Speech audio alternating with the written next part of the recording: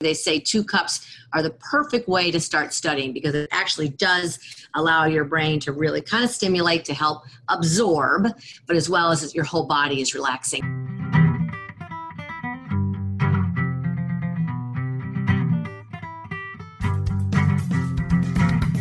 So here we are, still mainly staying in our homes and our own backyards, with many of us finding it difficult to separate family, parenting, and work.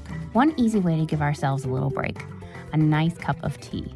Whether it is hot or iced, we have you covered in this episode, where we join Charity Kuchyt, Senior Special Events Coordinator, as she chats about all things tea with Cindi Bigelow, President of Bigelow Tea, a family-owned tea powerhouse located right here in Fairfield, Connecticut.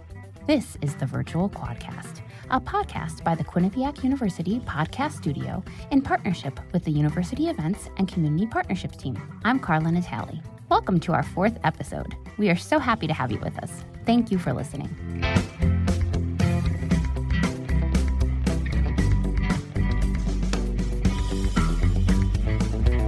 What I'm going to go over for the next 30 minutes is just a little bit about who I am, a little bit more than what Charity just said, a little bit about my family and how we got started in the tea business. And then I'm going to talk about the different types of teas, which I find is really very, very interesting and not a lot of people know, so that you can share this if you have a tea party with any of your friends. And then talk a little bit about the health benefits of tea. There's so many. I'm just going to do top line. I'm not a doctor. I can share stuff on studies that I've read. I've talked and lectured about the health benefits of tea for over 25 years. And then some fun history of tea. It's got quite a past, and some fun facts about tea, and then the Q&A. So that is kind of a lot, but hopefully we'll have a good 10 minutes minimum for your questions. So just again, a little bit about myself. As Charity said, I graduated from Kellogg many years ago, started Bigelow, been here for 35 years, has worked through all aspects of the organization. Very, very proud to be the CEO and the president, 3rd generation. And I really try to just keep the traditions of my family, which is about quality and about really thoughtfulness to the employees and the community. And then really kind of enhance things such as our sustainability footprint, and expand the lines into some very healthful products, or continue on that healthful journey, and also continue to build work in the community. So I've been very, very blessed with my 35-year career and love who I work with. I always say that they are our family, they're our shareholders, they are the reason why we do what we do. And I look forward to many more years of being able to do this. A little bit about the history of my family. So it was started by my grandmother, Brownstone in New York. I have a picture of her. This is Grandma. I think you can see this. This is Ruth Campbell Bigelow. And if you see the official name of the business, it's actually RC Bigelow. And RC Bigelow stands for Ruth Campbell Bigelow. So that's how we were founded. Originally, the business wasn't really doing that well. She had one product, Constant Comet, which is still the original to this day. And actually, my parents are still the same one, only ones that make Constant Comet, which is very, very cool. But when we first started, we really weren't doing very well. And so she went to a store actually in Connecticut that was selling it. And we had an opportunity to sell like a few jars. And so she says to the shop owner, why were you able to sell our product? And the guy said, well, a woman came in and she smelled it and she liked it. She bought it all. And so she went back, she discussed it with my father.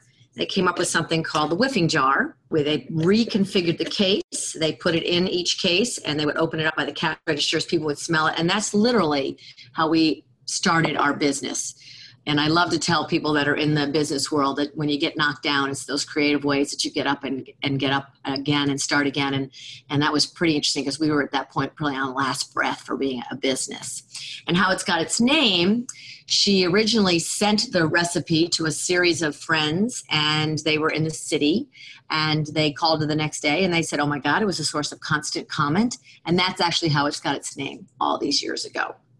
It then was run by my parents for the last 50 years. They passed the baton to me in 2005 when I became the CEO and the president. So it's 100% family owned. So when you drink a cup of Bigelow tea, it is 100% a family company, and we take that very, very seriously.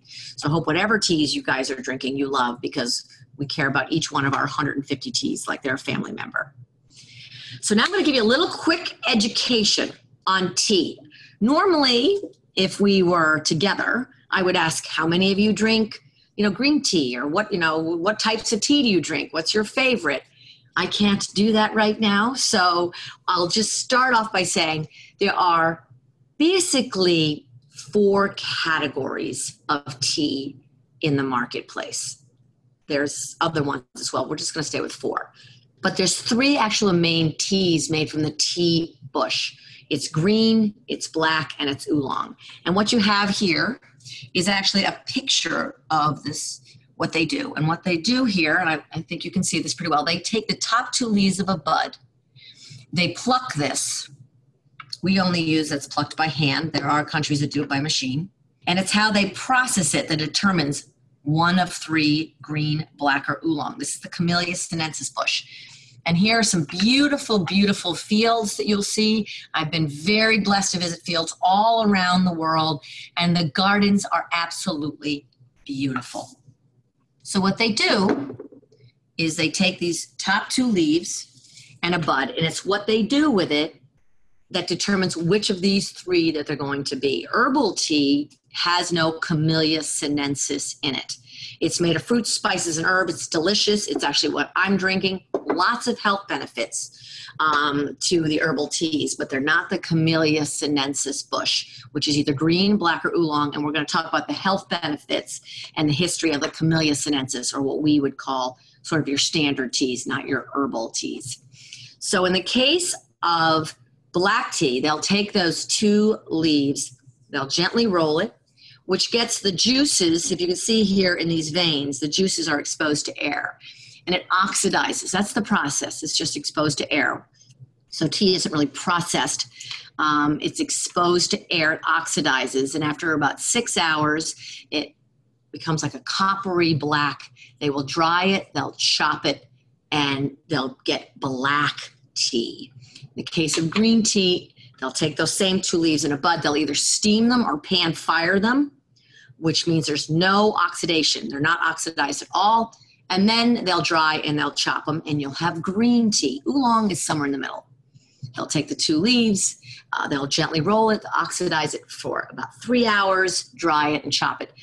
Semi-oxidized. So black tea, fully oxidized, completely not oxidized, and semi-oxidized. And with that, the properties change of the teas, and we're going to talk about that when we talk about the health benefits, and actually when we talk about caffeine. So as it's exposed to air, the properties of the tea bush actually do start to change, which now is going to lead me a little bit to the health benefits. There's so much that I can share with you. I always do like to say, obviously, these are not my studies. I'm sharing them with you. And the other thing is, I would not share in you on a health benefit that I at least had not read in multiple studies over multiple years. I think it's important when people hear about the health benefits, anything, they should know where they came from. Was it an established university, et cetera, established hospital, et cetera. And the studies on the tea, green, black, or oolong, have been coming out for, as I said, 30 years. I've been lecturing on it for 30 years, and they're from very renowned organizations. But when I talk about the health benefits of tea, what you need to realize, again, is Camellia sinensis. You're drinking the brew of a vegetable, right? You're taking these 2 leaves in a bud, and it's that brew that you're drinking. And that's why there's such high antioxidant properties in tea. And again, I don't mean to be leaving herbal tea out. Herbal tea has a lot of benefits. It's just not the benefits of the Camellia sinensis bush. Each herb and spice has their own health benefits, but that's not what we're talking about right now. So Tufts University did a study on 22 vegetables and tea had the highest antioxidants of all the vegetables. That is not to say do not eat your vegetables. That is not to say tea is better than vegetables. It is just to tell you that tea is such a good beverage to be just putting in your body. And that's important, especially in today's environment. We want to be healthy. We want to do things that keep us healthy. So that's really very, very cool. So what I was saying, when tea is exposed to air, though, the antioxidant properties change. Green tea is loaded with something called EGCG. You will not be tested on this. Epigallocatchian gallate. So when it is steamed, it's protecting the EGCG. As it's exposed to air, the EGCG reduces, and other flavonoids, theorubicins and theoflavins. Again, no test on this. It doesn't matter. These are just healthy antioxidants. But they come out more in black tea. So there's 10 times more theorubicins and theoflavins in black tea than there are in green tea. But green tea is loaded with EGCG. So again, it's just important to, from a general concept, and I'm going to share some of the studies with you. It's just important to know that you're drinking the brew of a vegetable, whatever tea you're drinking, they are loaded with antioxidants. And even if the studies that I read and some of the information that I share is even half true, I know I am comfortable saying drinking this product is really, really good for us, good for you, which is fantastic. So just a little bit on green tea. And again, there are so many wonderful studies on it. But basically, EGCG is really good at fighting cancer. That's what most of the studies have done. There's something in EGCG that sort of inhibits, again, I am not a doctor. These are just studies that I'm sharing with you, and you don't have to believe any of it. You can believe half of it. You can research it more, whatever you want. But what I have read is that EGCG actually is an inhibitor for the growth of cancer cells. It sort of starves off cancer. And one of the first studies that I had read many, many years ago was from Columbia University. They did a study that 5 cups a day over 6 months, which, well, before this current environment, I would have said 5 cups a day is a lot of tea. But Charity and I were talking earlier, right now, all of us are drinking about 5 cups a day. Normally, I would have said, we drink 1 or 2 cups a day. So 5 cups a day over 6-month period significantly lowered the risk of pancreatic cancer, colon cancer, esophagus, stomach, bladder, breast, etc. So it really did show that it is great to help with cancer. Is it a cure? Absolutely not. Is it a good thing to put in your body? Absolutely. But there's so many other studies that, again, I don't have the time to share with you. But there are studies from the University of Kansas, the Mayo Clinic, Rutgers, etc. There's just so many wonderful studies about green tea and EGCG and cancer. When it comes to black tea, again, many, many studies are out there on the health benefits of black tea. The one study that I like to share is the one by Brigham's Women's Hospital, where they had 1 cup of black tea a day. Again, please take that and discount it by 50%. Help reduce the chance of heart attack by 44%. That's huge. That is one study. That does not mean it's accurate, but it just talks about how great black tea is for the cardiovascular system, stroke, heart attack, etc. And again, there's so many studies that have come out from Harvard, Vanderbilt, Tokyo Medical University, just so many studies about the fact that black tea is good for cardiovascular. And then oolong, there's not really a lot of studies on oolong. But I always say, since it's semi-fermented, it has kind of the benefits maybe of both. So whatever you like to drink, I think you can feel pretty confident that you're putting something in that's really healthy for you and good for you. And that's, again, so important. And there's so many more studies that I just shared with you. There's a lot of other additional health benefits to tea. And we talked about something, Harvard did a study with tea. And they talked about L-theanine. And when Charity and I were talking earlier, people like to drink tea because it helps relax them, right? Charity, you were saying that's one of the reasons why you drink tea. And again, in today's time, it's really, really important to help relax us. Well, there's something in tea called L-theanine. It's highest in tea than in any other product. And it does 2 things. One, it's almost like yoga, where it stimulates the mind, but it relaxes the body. And that's why I think a lot of students really enjoy tea, because it actually, they say 2 cups are the perfect way to start studying, because it actually does allow your brain to really kind of stimulate, to help absorb, but as well as your whole body is relaxing. And what I love about that is so many people will write to us for years and years and years, and they'll say, I drink tea to relax. How could that possibly be? Because it has caffeine in it. That's totally legitimate. it's because of the L-theanine. It actually does relax the body. The other thing that what Harvard really focused on that L-theanine does is it actually builds T cells, which is the same thing that takes place when you get immunized. You want to build your T cells. That's what helps you strong naturally. So what I love about it, again, you're drinking a product that's just good for you, good for your mind, good for your body, good to relax you, good to keep you strong. And we need to, again, especially in today's world, stay strong and stay relaxed.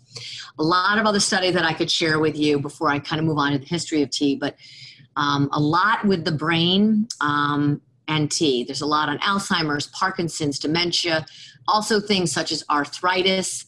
There's a Swiss study on how it burns fat.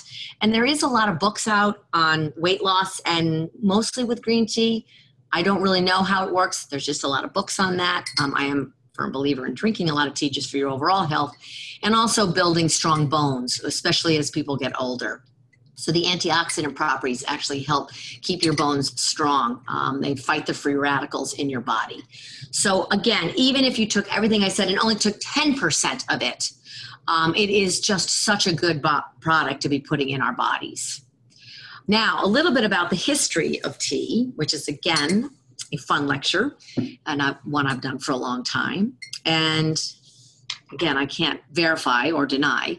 Supposedly, and there's a couple countries that have a little bit of different stories, but the story that is the most popular is that Emperor Shen Nung in 2737 BC was the one who originally uncovered tea. He was meditating, and he was really into sort of medicinal herbs to stay strong. He also believed in boiled water, that it was healthier, which think about that 5,000 years ago. So apparently, as the story goes, he's out in the fields and he's having his boiled water, and there's a big windstorm, and off from these bushes come these particular leaves, and they land in his hot water, and boom, he discovers tea, and he drinks it, and he feels it stimulates and relaxes him. And so Emperor Shen Nung is one of the main ones that are credited with kind of finding tea. And believe it or not, originally tea was drank for medicinal purposes, which I find so funny because I just went through this whole thing on telling you how healthy tea is. And originally, that's exactly why they drank tea, for everything: digestion, headache, nausea. I mean, it was really considered a health beverage, but it was also a beverage just for the wealthy. It was extremely, extremely costly. So, I don't know what that means in terms of today's pounds, but apparently it was really only for the very wealthy. It was introduced to the United States around 1650. And the one fact that I always love, the fun fact, is that many people originally would brew the tea leaves, throw out the brew, put butter on the tea leaves, and eat it as a vegetable. I don't recommend that. In the 17th century, as another little fun thing, tea's had a very interesting past. Sometimes it was loved and revered as this great beverage, and other times it was thought of as like a really bad thing, a bad for society, etc. And this is one of those times. In the 17th century, Dutch women started having these elaborate tea parties where they would drink anywhere from 10 to 20 cups of tea, although small cups, and then they would start eating cake, but then they would start talking some scandal, and then they would start drinking some brandy, and then they would start smoking pipes, and there was actually a movement to try to ban tea in the Dutch society because it was getting accused of actually ruining the moral fabric of the society. So it didn't have a good reputation then. In the 18th century, it also started having some problems because people were trying to stretch out its usage or sell it and kind of take advantage of people. So it wasn't that uncommon that it would either have sawdust in it or gunpowder in it, or they would just sell you leaves that had already been used. So again, it started to cause some major health issues in the community. And then we know the famous 1773 Boston Tea Party, where people in our country were very unhappy with the tariffs on tea, so they dumped a ton of that into the harbor, and we know what that led to.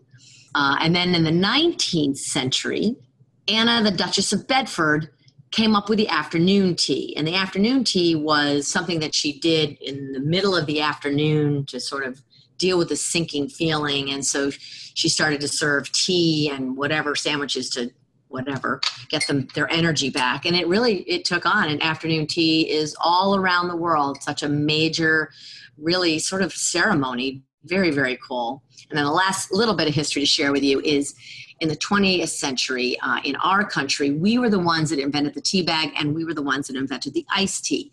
In the case of the tea bag, an importer in New York was just trying to get a sample of tea, loose tea, which is how tea was drank, to some of its customers. So he put it in a silk bag and he mailed it off for them to drink. And they thought that's how they were supposed to make it. So they put it in their boiling water and it took off as a tea bag. And today the majority of tea in our country is by the tea bag. Also early 1900s, we were at the St. Louis World's Fair and there was only hot tea being served and it was like 90 degrees. So the vendor said, let me put it over ice, and everybody wanted it, and that's how iced tea. And in the United States, in addition to tea bag, iced tea is the majority of the way that we drink our tea. So it's kind of fun that what we invented here is the way that we like to consume it. And then just some last little sort of fun facts on tea before we can hopefully, in 6 or 7 minutes, take some questions, is the caffeine content of tea. So normally, if we were all together, I would be saying, okay, how many of you think that tea has more caffeine than coffee? Certain hands would go up. Then I'd say, okay, how many of you think coffee has more caffeine than tea? And other hands would go up. Say, how many don't know? And hopefully that would be the rest of the room. Well, what's really interesting is actually both people were right, which is, what does that mean? Okay, pound for pound tea has more caffeine than coffee, but you get a lot more cups of tea per pound than you do coffee. You get about 80 cups for coffee and about 200 for tea. So cup for cup, which is how most of us drink our products, it's about half. And again, that really varies on the coffee and the tea. What I like to say is coffee's about, but that's very different depending on where you get it in the size, 100 milligrams for a cup of coffee. Tea is about 50 milligrams for a cup of coffee, and green tea is about half of that. And again, if you remember, I talked earlier about as you oxidize the tea, the flavonoids change, right? So you have EGCG in green and you have theorubicins more in black. So it's oxidizing, it's actually also changing the caffeine content. And as it's oxidizing, it's actually getting more caffeine. That's why black tea has twice as much as green tea. So a lot of people do not know that. You're probably one of the 0.5% of the population that understands it.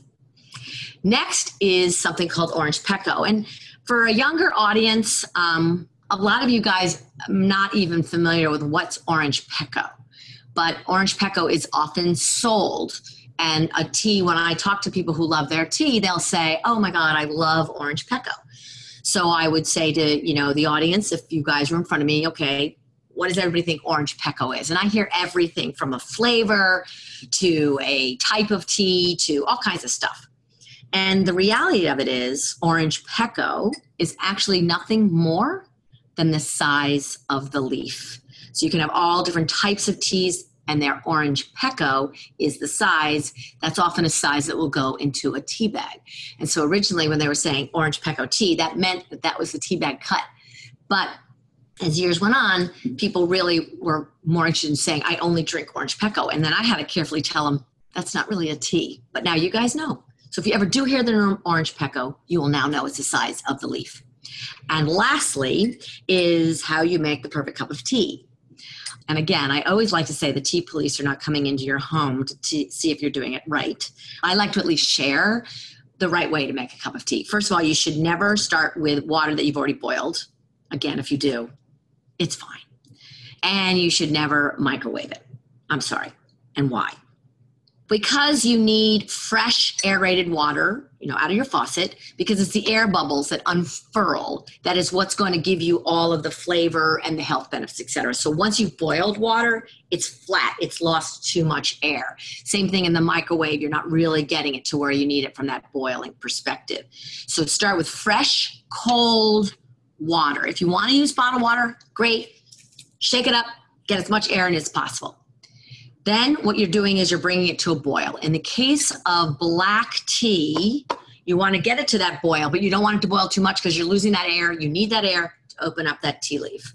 So as soon as you hear that little whistle go, run and boil it. What I like to do is I pour it over the tea bag. I like to let it steep with covering the cup so that all the flavor and all the health benefits are staying in the cup and not going into the atmosphere. In the case of green tea, it's too gentle. That leaf has not been fermented. It's a little sensitive. So what you do there is you will let it just start to come to a boil. A lot of people will use a pot, and then you'll start to see those little air bubbles. That's when you want to get that. It's not quite at the boiling temperature. Then that's when you want to pour it over your green tea. Again, I like to let it steep. Your time of each one is really up to you. Normally, again, it's personal.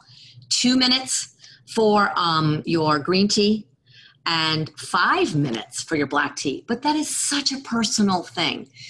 I do suggest, and that again is just my suggestion, and you do it absolutely you want to do, I don't think you should leave your tea bag in there, because what happens is over time a lot of tannins start to come out and it really does get bitter. And so what I like to say, some people might like those tannins and they want that. It's real astringency, then leave your tea bag in there. For some of us, it gets a little too astringent, so I like to really remove it.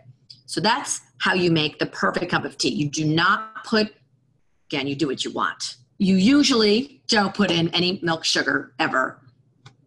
Sorry, I'm a tea person, so I say it very emphatically, into your green tea and your herbal teas. Your black tea, you can do either. You can add it or you don't have to add it. But the black tea needs to be able to handle both. So you need a black tea that you can drink that you don't have to put sugar in unless you want to, and also will handle milk. And that's the art when we're buying tea, we're selecting our teas, that it can go between having milk or not having milk. I personally do put milk and sugar in my black teas. It does influence the health benefits of it, though. It will bind with the antioxidants, and it will not be as healthful. So I'm just being honest with you. So anyway, that is a little bit on the fun fact side of it.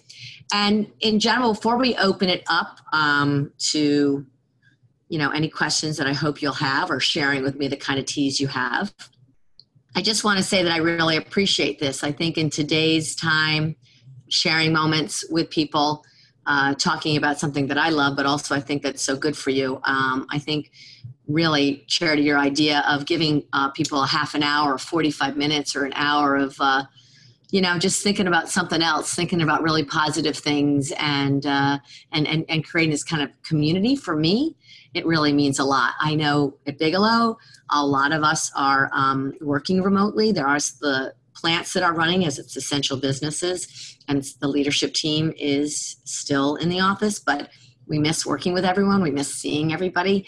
It's a little difficult. And so, sharing moments like this, I think, are just as important for me as I hope they are for you. So thanks again, Charity, for even inviting me to do this.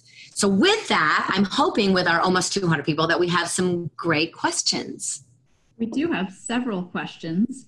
Just since we were talking about the brewing of the perfect cup, I will go to one question. Somebody had asked whether the brewing time affects the health properties. Great question. Actually, yes. You need to brew them for at least 2 minutes, probably even longer. I do know, I didn't see studies on green tea, but I did see studies on black tea, and the antioxidant properties do come out more as time. One of the reasons why, although 5 minutes is strong, and when you go to countries where you're buying your black tea, they like it very strong. That's where the original 5 minutes was. But it also, as that time is progressing, the antioxidants are coming out.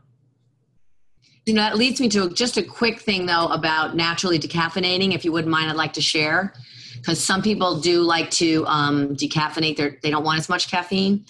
Fortunately or unfortunately, I don't know how to word it, caffeine and antioxidants work opposite.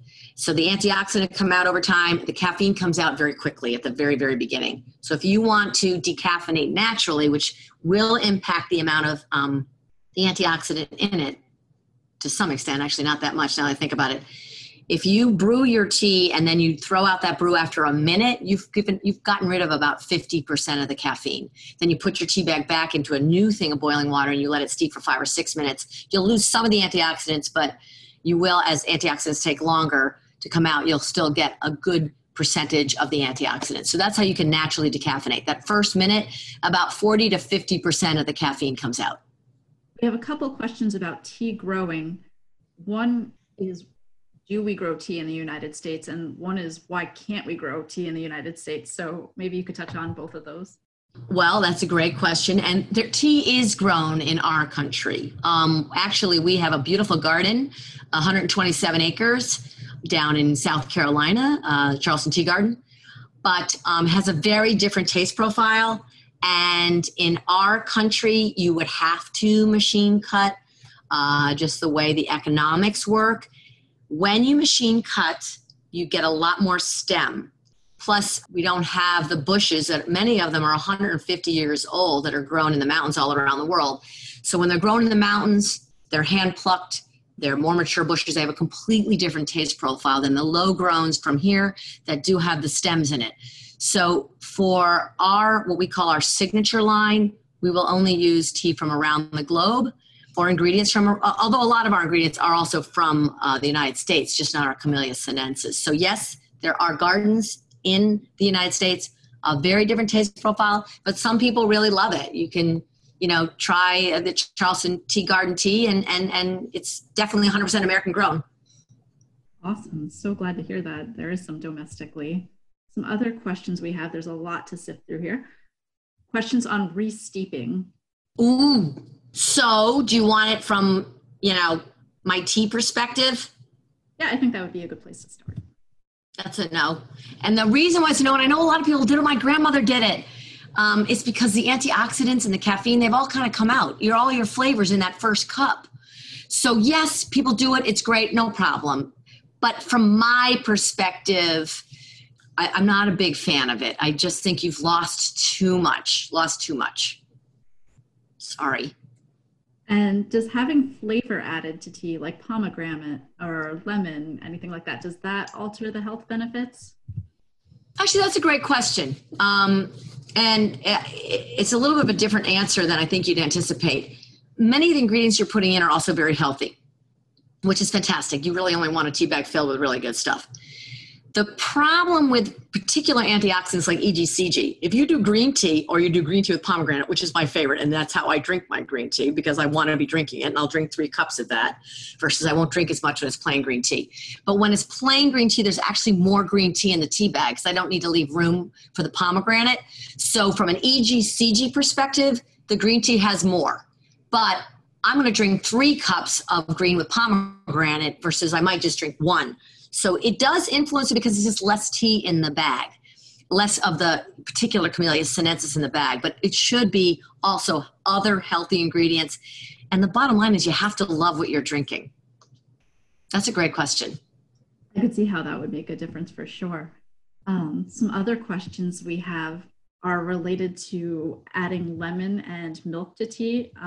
Does that potentially reduce teeth staining, or are there any tips to reduce teeth staining? Okay, well, lemon in general is fantastic. Again, I have in front of me like a ton of studies. And one of the things, when you add lemon to your tea, it really does enhance the health benefits of it.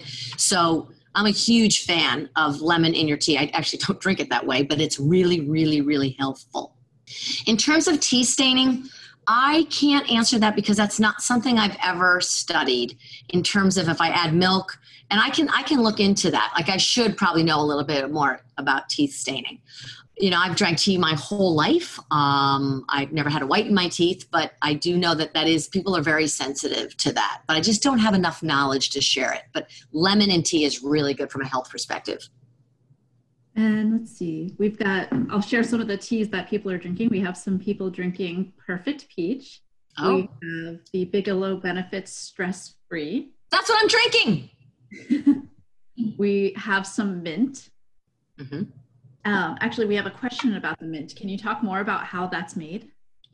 Absolutely. Well, our herbal mint, if that's what you're talking, is 100% grown in America, in the mountains out west. So I actually was out in those gardens recently as well. These are third generation farmers. It's all non-GMO. It's beautiful, beautiful mint that we buy. We also buy a mint that is very, very high in volatile oils. That's how it has the strong flavor that it has. And volatile oils are where the health benefits are. So we also know that we are giving you a very, very high quality mint when you're drinking any of our herbal mint teas. We have a blackened mint as well, and that mint is also from the United States. Same mint, beautiful mint. Oh, wow, that sounds really delicious. I have to add that to my shopping list. It's really good. It's, really good. I've had a few people ask about the way to go about brewing. One of the questions, I'll read you them both, so maybe you can answer them together. Is there a difference in using an electric versus like on the stove kettle? And what are your thoughts on K-cups? Okay, so as long as you're using cold aerated water, either one is fine. The problem is it's so easy just to reuse your water. It's like kind of painful to have your kettle with water, dump it out and start again, or your electric. That's probably, okay, this is in the perfect world, and none of us live in the perfect world. So in the perfect world, you should always either one have cold aerated water. I tend to, personally, if it's a kettle, I tend to pour it out and start again. When I have an electric, which we have here, I tend to just push the button and use the same water, just being honest. So that's the only issue is if you can, fresh, cold, aerated water each time. Very hard to do. I just told you, I didn't do that for this. Now, in terms of K-Cup, we sell K-Cup, which is great, and I really enjoy working with them. They have been very good partners to us. It's not the same cup of tea, guys. And the reason why it's not is we talked about 2, 3, 4, 5 minutes of brew time. We talk about the antioxidant properties coming out. Tea needs to unfurl. Why do you use cold aerated water? It's that air that unfurls. So from a quality perspective, again, probably not for herbs. Okay, it's a different situation. I'm talking Camellia sinensis, green, black, or oolong. It doesn't give you the same experience. It just doesn't, because it's flushing that water through very quickly. What we try to do to compensate is just try to put a lot more tea in there so you're getting as much tea. But one of the issues with tea is it's called low, medium, and top notes. That comes over time as it unfurls in the boiling water. You lose some of those top notes and medium notes when you go through a K-Cup. So we have it, we use it, we love working with them. But from a quality perspective, not for herbals per se, but for your Camellia sinensis, it isn't the same taste profile when you finish. You should try it. You should be kind of fun. If you have a K-Cup and a tea bag that are similar, have fun. Try it. Thank you. Some personal questions for you is, what is your favorite classic Bigelow tea flavor? Where's your favorite place to drink tea? And are there any coming out that you're excited about? Okay, favorite. How can I say a favorite when I have 150? That's poor like saying I like one kid over another. I only have 2. Don't worry if they're hearing me. I love both the same.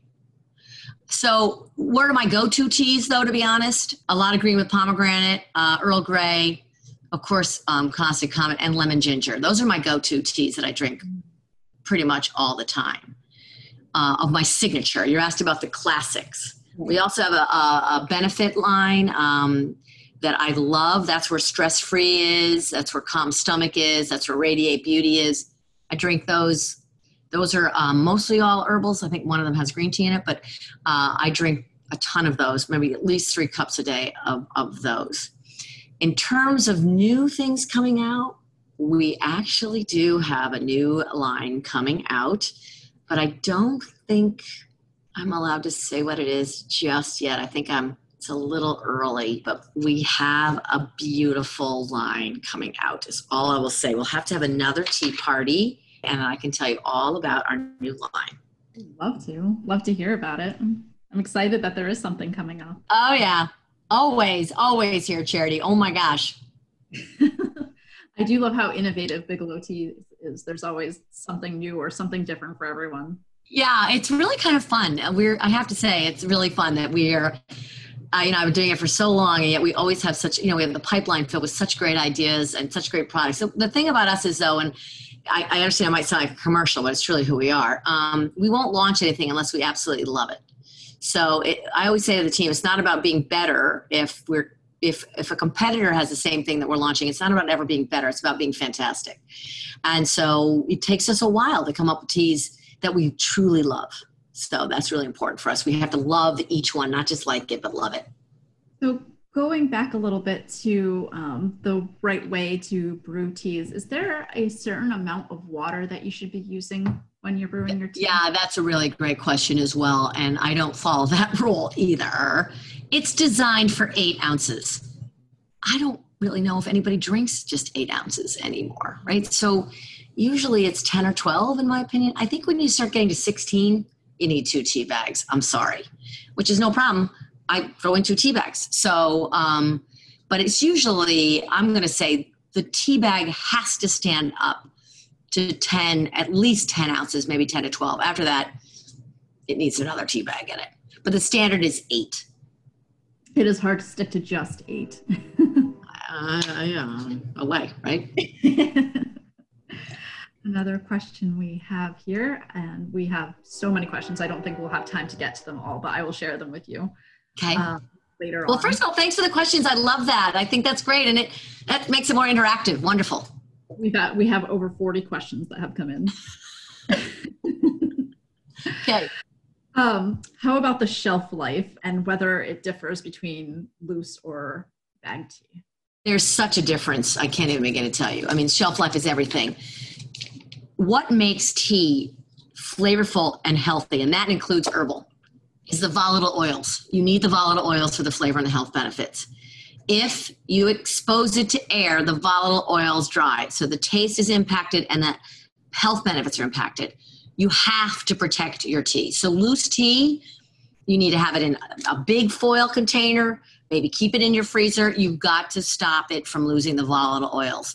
The reason why we have every one of our 2 billion bags in this particular overwrap is there's no way to protect the volatile oils otherwise. So why would we scour the world for the best ingredients and make sure they're as fresh as possible and then get them in here, because then they can last, believe it or not, in this container and no other package that we've tested in for at least 10 years. We've seen if we can get an alternate package to this.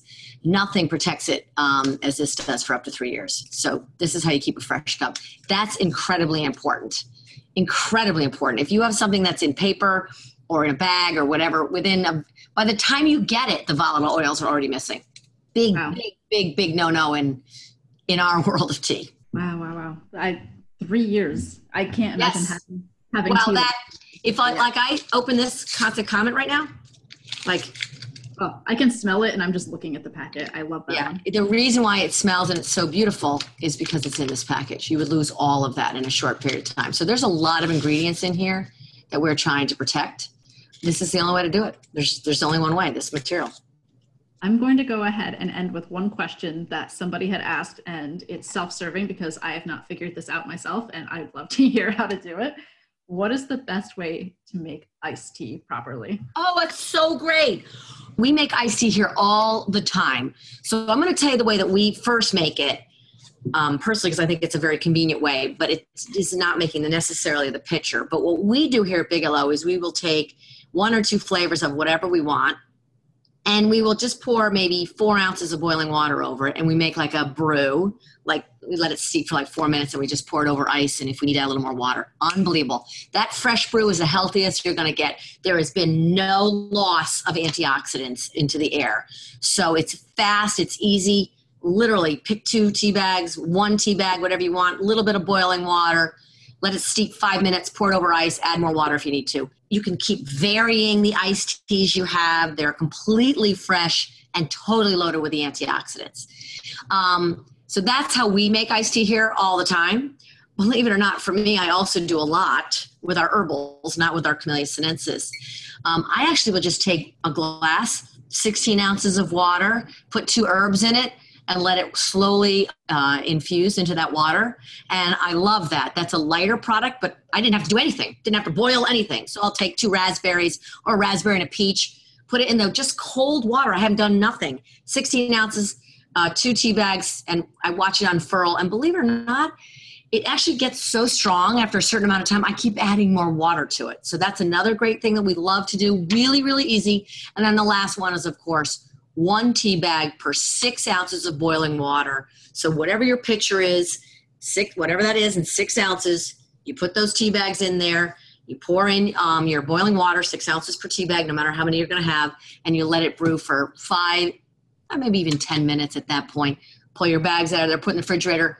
I do like to say it is important to drink it within a day, only because you really want to make sure you're getting all those antioxidants. If it takes longer, it takes longer. So those are 3 ways that we enjoy sort of the cold brew or the iced tea bag. Really easy, really flexible. I love that. I never thought to just put it in a glass and set it and forget it until it's ready. And it doesn't take that long. You watch it start to unfold within 5 minutes. Within 10, you're like, wow, that's really strong. I mean, I put 2 tea bags in there, but it's 16 ounces. It's delicious. I love it. That sounds amazing. Well, it's going to be very warm here in Connecticut this weekend. I heard on Sunday, so I think I will be making my iced tea. Yeah, I'd love to hear about the combinations you pick too, which I love. Again, I do that for herbal. Black tea does need the boiling water to unfurl, or green teas. Awesome. Definitely going to try it. Thank you so much. So even though we have almost 50 questions now, that's all the time we have for questions right today. Maybe we'll get a chance to do this again later this summer. Cindi, we're so delighted that you could join us and share all the information about your company and the history of tea. And I know that all of us tea lovers, both beginners and experienced drinkers, definitely learned something new today. Wow. Well, Charity, I love the idea. What a great thing to do. Thank you for including me. And we need to do more of these kind of things. It's wonderful. And again, if you want to do something again this summer, we can have an iced tea party. We'll make different types of iced teas for everybody. How's that? That sounds amazing. All right. Thanks everybody for your questions, and thanks everybody for listening. And I hope you had a nice almost hour.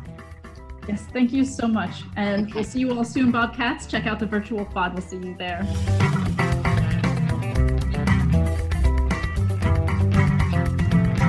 Thank you to Cindi Bigelow for participating in today's episode. This show is produced by Quinnipiac graduate student Mike Bachmann, executive produced by David DesRoches, Quinnipiac's Director of Community Programming, and hosted by me, Karla Natale. I'm the Associate Vice President for University Events and Community Partnerships. To learn more about our range of podcasts, visit qu.edu/podcast. You can subscribe to any and all of our podcasts on Apple Podcasts, Spotify, and other apps. You can find us on Twitter and Instagram at QU Podcasts. We'd love to hear from you. Please send us your feedback, questions, and episode ideas at qupodcasts@qu.edu.